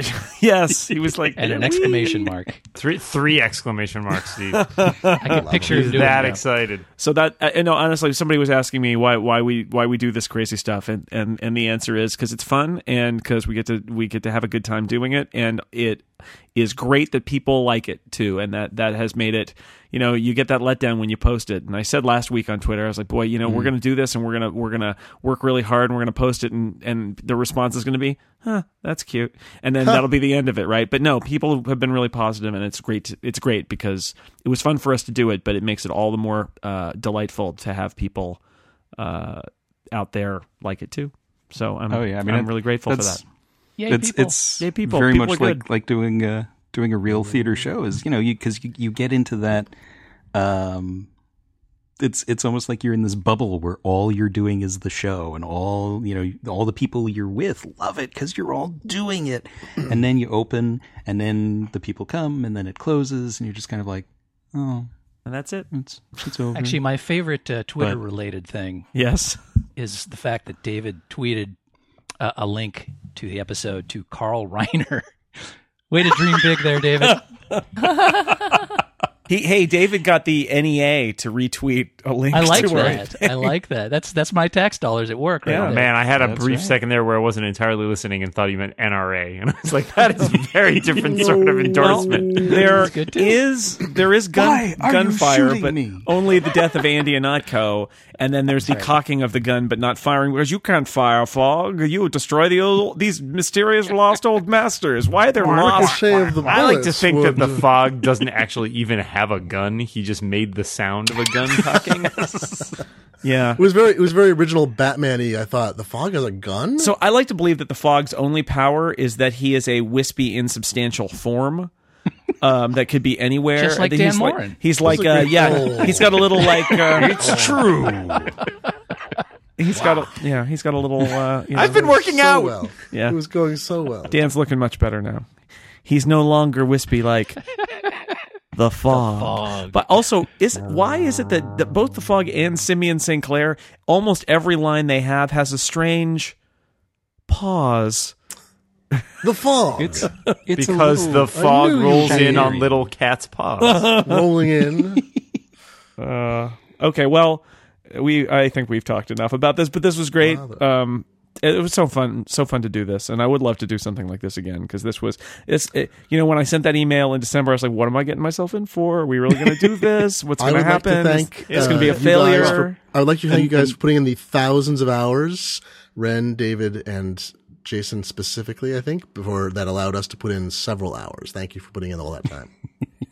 Well, plus it'll be easier next time, right, guys? Exactly. Definitely. I'll only make you do it 40 times instead of 38. Are we all supposed to laugh together now? 39%. all laugh.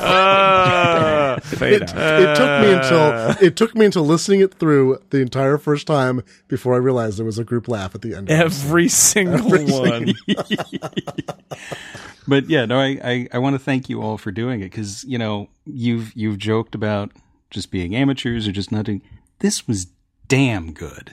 I do this all the time, and this is just beautiful work. And so thank you for doing it. Thank you for inviting me to come play.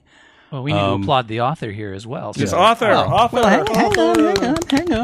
Wait, hang on. This is. He's going to praise my himself. My arms too. are out, straight out, and clapping in that way you do. Yeah. So, that Joan Rivers clap. But no. When I got that email in December, the first thing I thought was, well, it has to have Zeppelins. Yes. The second thing I thought was that you probably wrote to everyone else going, guys, I got a playwright on the hook. We can do this. Yeah, I tried it. I tried it where we said we'd write it ourselves, and nobody wrote anything. So I got a guy. I'm outsourcing. He understands our jokes. I believe you mean jokes. Yes, unquote. There's jokes. Definitely an air quote in there. But yeah, no, it was just a lot of fun, and like I said, freeing to just write without logic and to work in just insane in-jokes. I mean, a reference to Bewitched. Why? Yes. Because. God, what else is there? Well, it's like Carl Phillips is the actual reporter in the War of the Worlds. Howie Koch wrote the script for the War of the Worlds broadcast. Wow. Just little, pointless 3 people will get them jokes, and I'm so glad that more than 3 people got them. Like the Harlan Ellison thing still kills me. Smoke them if you got them. Smoke them if they're you got them. Yeah, that's another line reading that killed me. Yeah, great. The reading on that one is sublime, by the way. Oh Phil. yeah, Phil, I am fortunate to know several people. It turns out more than I even thought, who not only are time travelers who were clearly born before we were all born, but can speak in the tones of the 30s and the 40s. It's bizarre, but like Phil and Lisa and Andy Ihnatko he is the resurrection of a radio announcer, and but even like Steve's fog announcer and his his McNulty are that totally clipped radio. I mean that's perfect. So I love that for some reason this is a collection of people. I don't know. This isn't really a talent that you could apply to much else, but they kind of can talk like old timey people. We're all pretty much talk. Unemployable, actually. Yeah. Yeah. Well, if we can get to the Tesla later, we can all get jobs in the past. Don't. Yeah. What's that? Well, I mean, it was just nice to know that all of these unmarketable skills, because this isn't exactly marketable for me either. Yeah. It's not part of my typical day job. I love it when a plan comes together. Yeah. And I said, this is the most fun I've had writing in forever, and I always have fun writing. I just had a big dopey smile the whole time. So, Yep. I would not mind doing more of that. All right. There's your cliffhanger right there. Same time next week, everybody. Robot Cowboy coming through. Adventures of the Robot Cowboy. I'm there. I am available to play the Robot Cowboy, or maybe it's Robot Prospectors coming through. Robot Dowager at the annual Robot Prod. Yeah, that's at the annual gathering of the Robot Prospectors. Hell with the flying cars. Where are my robot dowagers? Yes. This is a credible biscuit. Yeah. Hey, someone on Twitter suggested writing Richard Feynman's Secret Agent. And I was like, all right, I'll do it. Lots of bongo drums in that. Sure. Why not? Bongo drums and strippers. It's pretty great itself. Yeah. Hey, Timmy Preston is full of string theory, so why the hell not? Yeah. Why not? And Harlan Elysian matrices. The Harlan Elysian. Yeah. No, I had one guy who said, Taurus moduli, how do you even know that? I just looked up string theory on Wikipedia and picked it out of the... No, I'm really smart. I have all of Brian Greene's books. Yeah. I've read those books and I didn't get that. So yay! Oh! Actually, there is another in joke. Jane Whitten is named for superstring theorist Ed Whitten. That's right. That was intentional.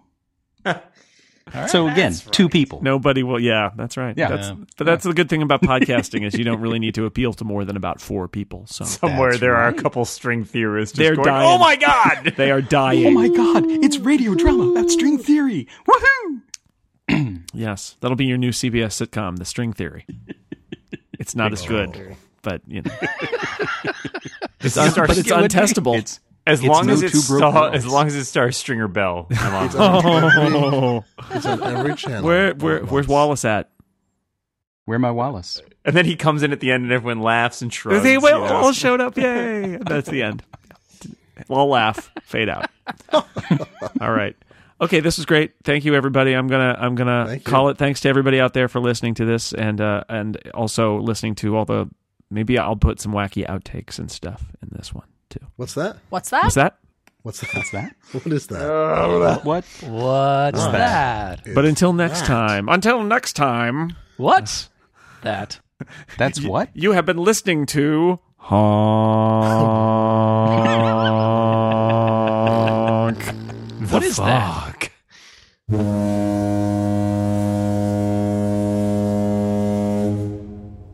I was thinking for your call tones, you ought to use those last 3 notes of the theme song.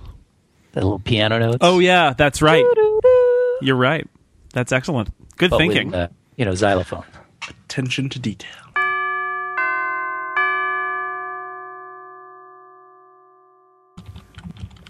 Wait, I can still hear someone typing. Who's typing? Who's typing? If you're typing... Who's typing? Mute, if you're typing, mute your mic. Yeah. Yeah. Don't disturb the actors. The artists.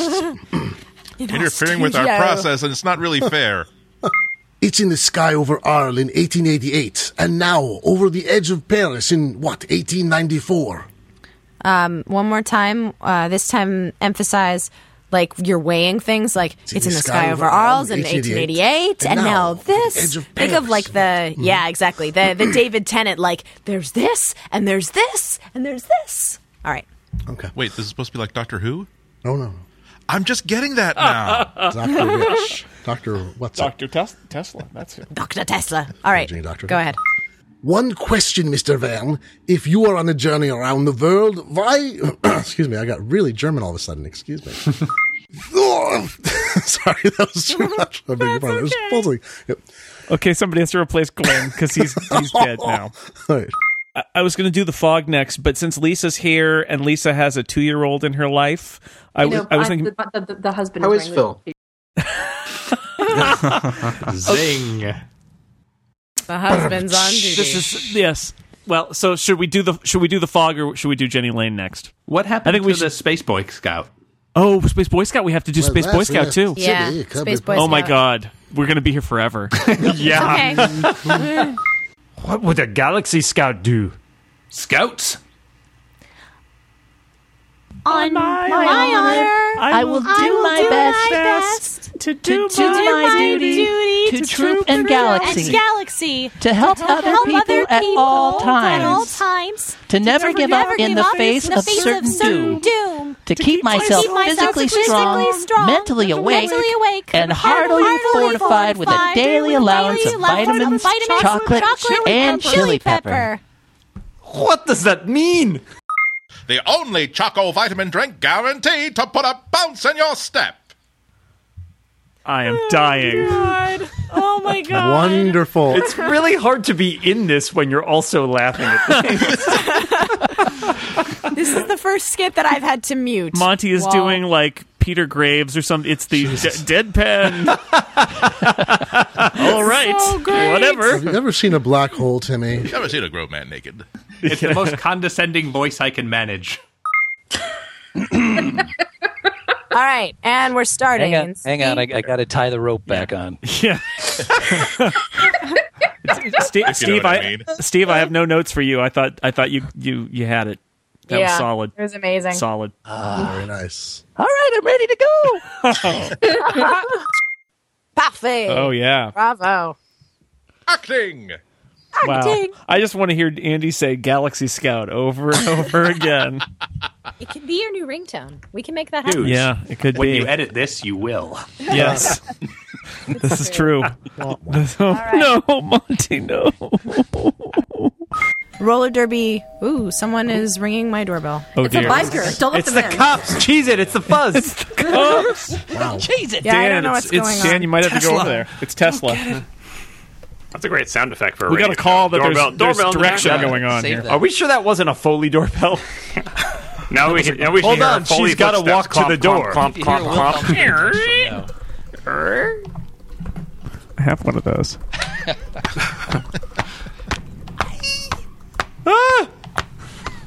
Are you sure this isn't part of the radio show we're doing, where the show is about we getting Holy together and having a shit. good time, but meanwhile, oh, wow, there's a biker gang outside. Oh, look, now there's police here. Oh, there's the doorbell. I should Is it answer possible we're recording a radio show inside a radio show? Yes. No, that would be dumb. Is the caller there? All we need now is George Lucas The to radio direct. drama is coming from inside the radio drama. Faster and more intense. Thank you, George Lucas. I heard that. Now listen to me. I only want to hear two things. One of two things from you. Faster Okay, or slower. so- Are you being taken away? Is anyone? No one's dead outside your house, right? I don't know. I don't know what's going on. All I know is that they're talking to one of the girls who lives in my building. Wow. About what she saw, and they were good. shouting and fighting. So Wow. it's usually a very safe neighborhood. I don't know what's going on. You got it all on tape, too. The cops like to go Yeah. down your street a lot. All Yeah, right. they really. Anyway. Okay, Jenny Lane. All right, are we ready to do this? Or actually, hold on. I need to put my hair up into Veronica Mars pigtails. What? It helps her get in character. Method. So- Method. That's cool. And get to that sweet Kickstarter money. I did something similar for my Timmy preparation. Am I attempting to do this in a British accent? Go for it, John. I don't know, John. Go where Are the you? inspiration takes you. You have limited options. You have limited options. I have limited options. We all do. I'm not sure about Officer Murphy, Greg. It was sort of Irish, at times sort of Russian. An Irish cop on the take from the Russian mafia. Brilliant.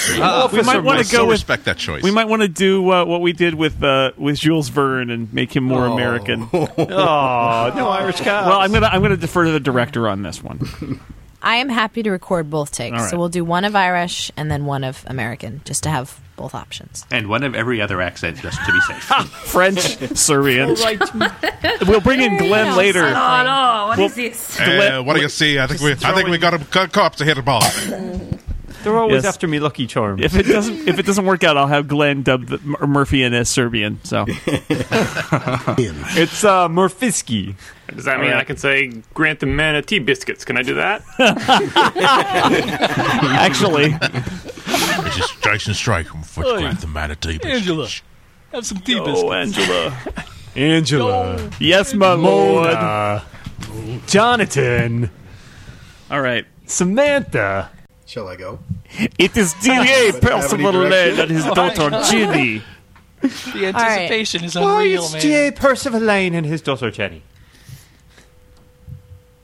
Hello, Officer Murphy. Let's just start over. I'm so confused. All right. We'll go from thanks pop. And I'm doing the McNulty part, right? Oh, I'm sorry. Nobody knows. You can be the father. I'll try. Dan, you be the dowager.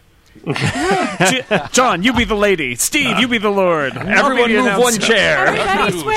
Every other word, okay? with my tea biscuits? I get the odd-numbered words.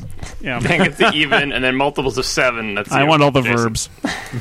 Now we're going to play another improv game called Verbs, Nouns, and Adjectives. She'll say they're everything they're crocked up to be.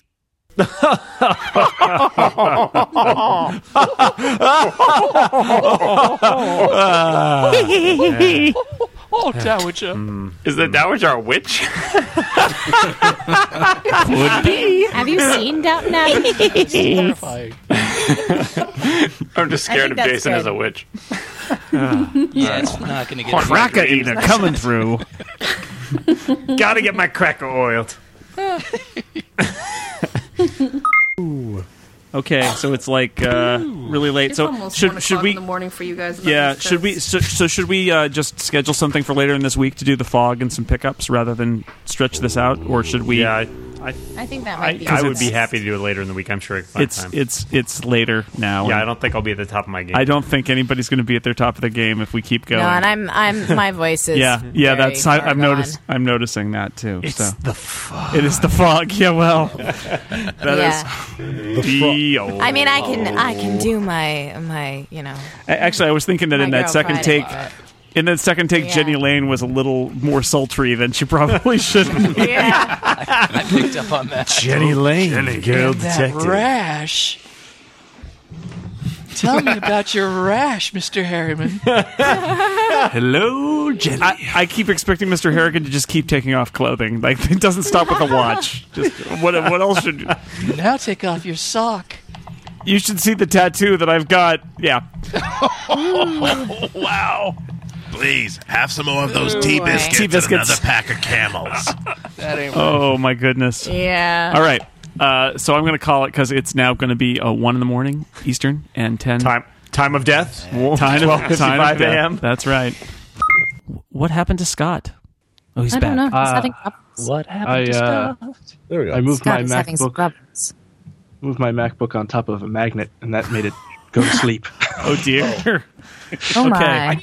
Start. Don't you know? Never to Scott, start recording top of a magnet. again and say Why do you recording. see magnets just sitting around? Recording. I enjoy magnets, and I have a lot of them. How do they work? Oh, magnets. Oh, wow. That's a lot of memes crazy. there, folks. How do they I don't get it. work? The welcome y'all needs to be even bigger and even more ridiculous. Like, I think David has turned into a Dalek. I know. Oh, he's got the John Syracuse disease. Got the John Syracuse disease. Oh no. Wait. He's trying to connect with us as a 28.8 modem. Turbinate. Does anyone else speak modem? This is going to be the best After Dark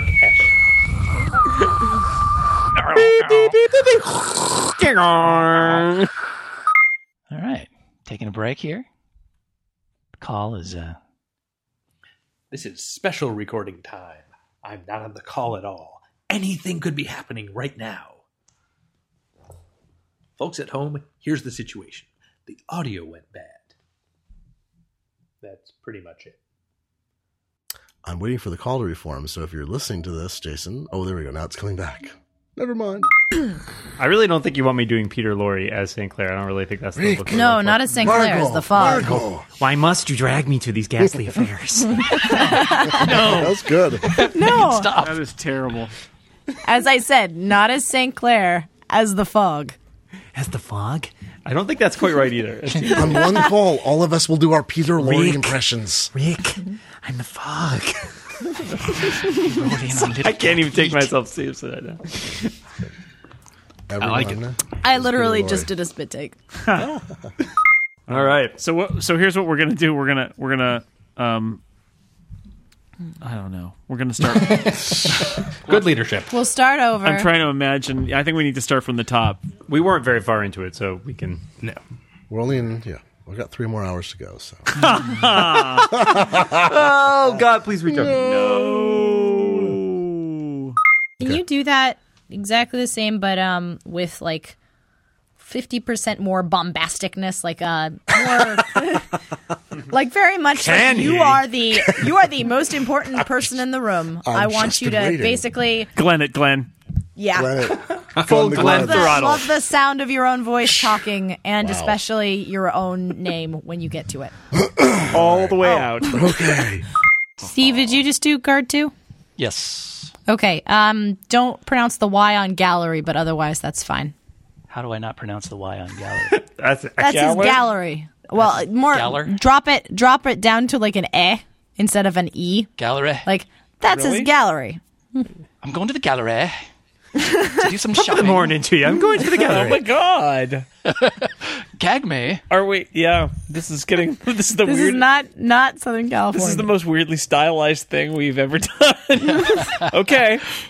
It's very hard to try and explain Gallery. accent cues. All right, let's just try it that way. Okay. Nah, that's millionaire playboy Simeon St. Clair. That room over there? That's his gallery. Yeah? Well, he's still a suspect.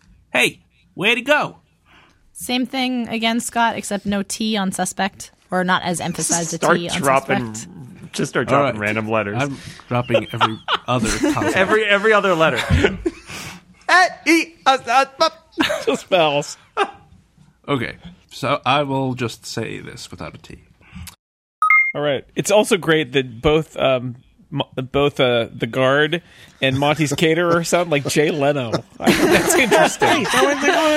So this is an interesting story. Maybe you saw this in the paper today. Yeah.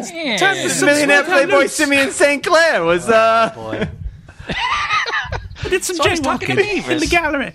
At the gallery. Do it almost as if you were going to be narrating this like an internal monologue over video, so... a voiceover.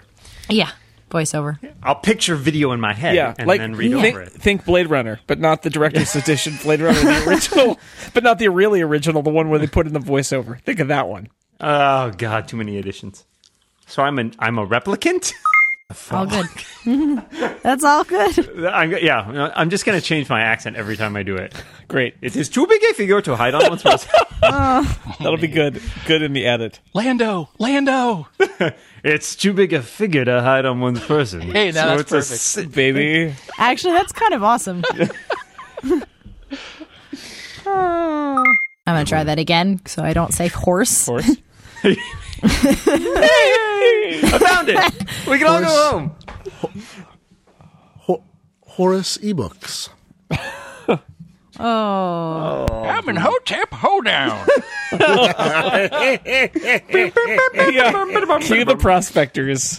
Yeah, I don't know why. I think you're trying to hit the R on harbor, and you lose the fog voice. Yeah, you're losing the rumbly fog in the second part. It's hard to... Yeah, it sits on silent hunches, looking over harbor and city. Like you gotta drop the. You gotta go for the Boston. fog creeps in on little cat's feet. It's on silent. Mr. Rick, the fog. You know the fog creeps in, Mr. Rick. Yeah, the fog's gotta have a little bit of a Boston My dear accent boy, the here. fog creeps in on little cat's feet. All right. You won't shoot fog. That's not the right accent. I lost my plummy Christian. Oh, yeah. Fog. You won't shoot me, Fog. You never take me alive. Sorry. You dirty rat. Okay, thanks, everybody. Thank you. Good night. Good night, everybody. Oh, consarn it. You Good night, robot carboy. Get your hands off my Horace. You're all suspects.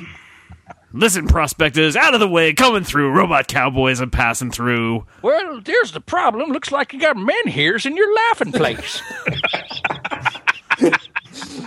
Horace is coming through. I got some Horaces here. Who wants them? Oh, is that a Horace made of lightning?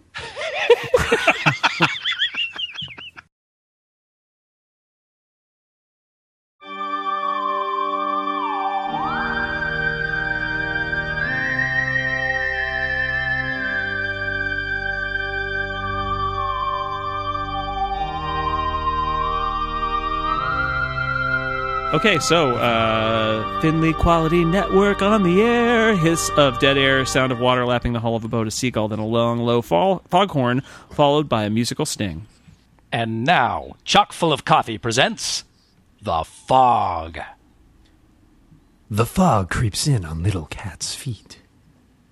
By day, millionaire playboy Simeon St. Clair leads a life of luxury, a devil-may-care existence most could only dream of. But by night, he rights what others put wrong, makes just the unjust, and clouds the minds of lesser men, for he is... The Fog. Tonight's episode, Sing a Song of Murder. The scene, the New York Museum of Art. The setting, the Akhenaten Room, home of the museum's priceless Egyptian collection. The reason... Ladies and gentlemen, mesdames et messieurs, I welcome you to the New York Museum of Art for our 13th annual charity gala, as president of the Second Foundation and your chairman of the board, I, Selden Harris III, declare the revels now to have begun. Welcome, y'all, to the Amenhotep Hoedown.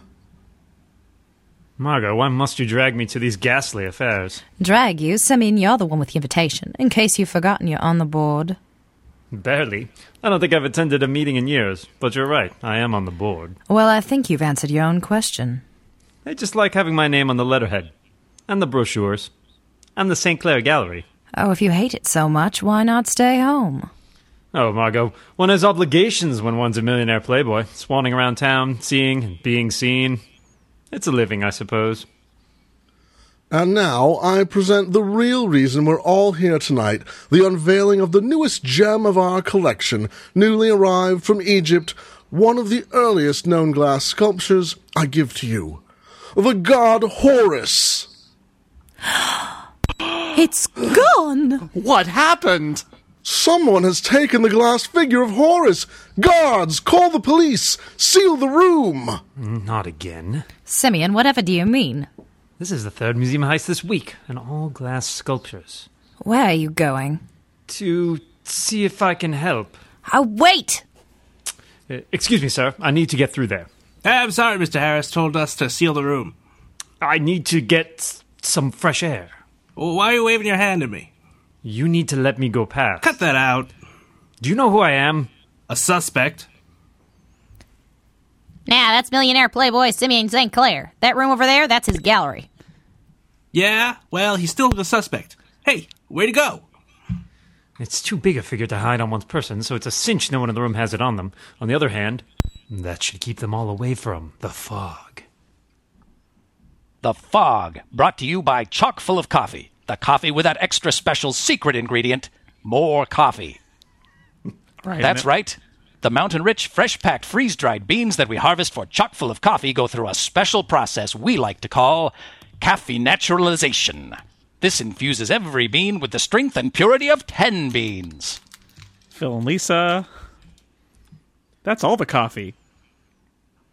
Chock Full of Coffee. For that wide-awake feeling all day long.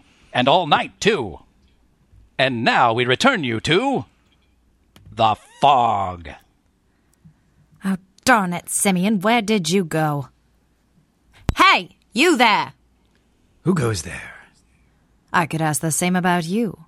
Ah, Margot Drummond, I presume. Girl Friday to that millionaire playboy St. Clair, yes? How did you know?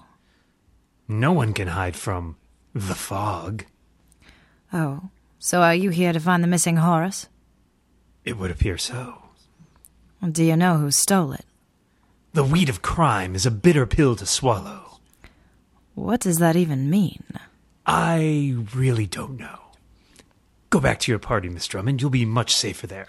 Rest assured, the fog has the missing horse well in hand. Why are you waving your hand in my face? To the party, Miss Drummond. Be gone. Oh, if you insist. Now, to the matter at hand. Yes, 3 robberies, 3 glass figures, all from museums here in Midtown Manhattan. There's a pattern here. The question is, where are the missing figures? And how did the burglar get in? More to the point, how did the burglar get the horse out tonight in the midst of a party like that? Unless, of course... Johnny, we still gotta serve these people. They're expecting food, and now they're not even doing the hoedown thing. Come on. Hey, buddy, watch where you're going. Oh, please forgive me. I'm with the museum. I just want to ask you a question or two. Yeah, we're getting the food ready. No, not about the food. I want to know, has there been any problem this evening? Well, that thing that got stolen's kind of a problem. But before that, out here in the staging area, were there any problems with servers or any of the other contractors for this evening's festivities? Not really. It's been pretty easy around here. Except for the ice guy. The ice guy? Yeah. Guy brought this big old ice carving. Thought it was supposed to go out there on the tables, but there weren't no room for it, you know? One of them right hand, left hand, no one knows what's what things. And what did the ice guy do then? Well, he got annoyed, but he took his thing and left. How big was this carving? 3 feet or so. Had it on a car. Wheeled it around like so. Took it down that elevator there. One last question, if you'll indulge me. What was the ice carving of? Hey, you know what? I don't know. He had a sheet over it the whole time. Thank you, my good man. You've been most helpful. Forget we ever had this conversation. Hey, get your hand out of my face. You never saw me. I was never here. Whatever you say, Chief. Basement floor, storage, offices, sundries, and stolen glass figurines. Going up. Why, there you are, you big, beautiful horse. You're a sight for sore. Someone's coming. I knew you'd come back, Selden Harris. Who's there? The fog creeps in on little cat's feet. It sits on silent haunches looking over harbor and city, and then moves on. The fog? I should have known you'd roll in. You won't get away with this, Harris. The weed of burglary bears little spiky thorns. What does that even mean? Never mind that now. You're coming with me. I don't think so, Mr. Fogg. I can't see you, but I know where you are, and I know you won't shoot me, not with all this valuable art all over this basement. Mr. Harris. Who are you? Miss Drummond, get down. You won't shoot, Fogg. The gases from the chamber could harm the paint on a lost old master, not to mention the damage any one of a number of bullets and the ricochets could inflict. You won't get away with this, Harris. Oh, but I think I will. You see, my sense of hearing is acute, Mr. Fogg. I can tell by the sound of your voice that you're approximately 5'10", maybe 11, and while neither one of us would dare to set off a firearm in here, I'll take a chance and throw this small menhir. What is that? A miniature menhir, or long stone, similar to the stones used to build Stonehenge. It's just a rock. But a rock of great value, priceless to the Welsh people. And again. You're running out of menhirs, Mr. Harris. All I need is one. No! But you were supposed to be over there. Oh! Quick, Miss Drummond, help me tie him up. How did you do that?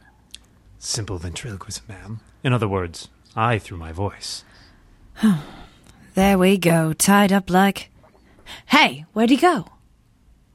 Margot, what are you doing? Simeon, there you are. The fog caught the thief. It was Mr. Harris all along. Of course. He had an office down here, and as president of the Second Foundation, he could come and go as he pleased from the other museums.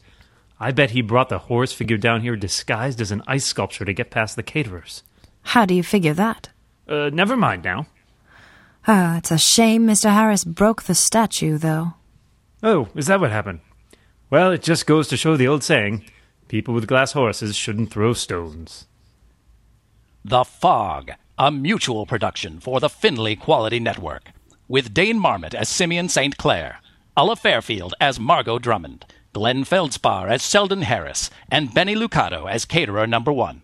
Also, there were some guards, brought to you by the chock full of coffee, the coffee with the secret ingredient. More coffee. E-O. For one? Bing, bing. Wow. I didn't know there were other caterers. Play it all differently. Caterer number 1. There's only one caterer. He's the only caterer that's important. There's one caterer, but 2 guards.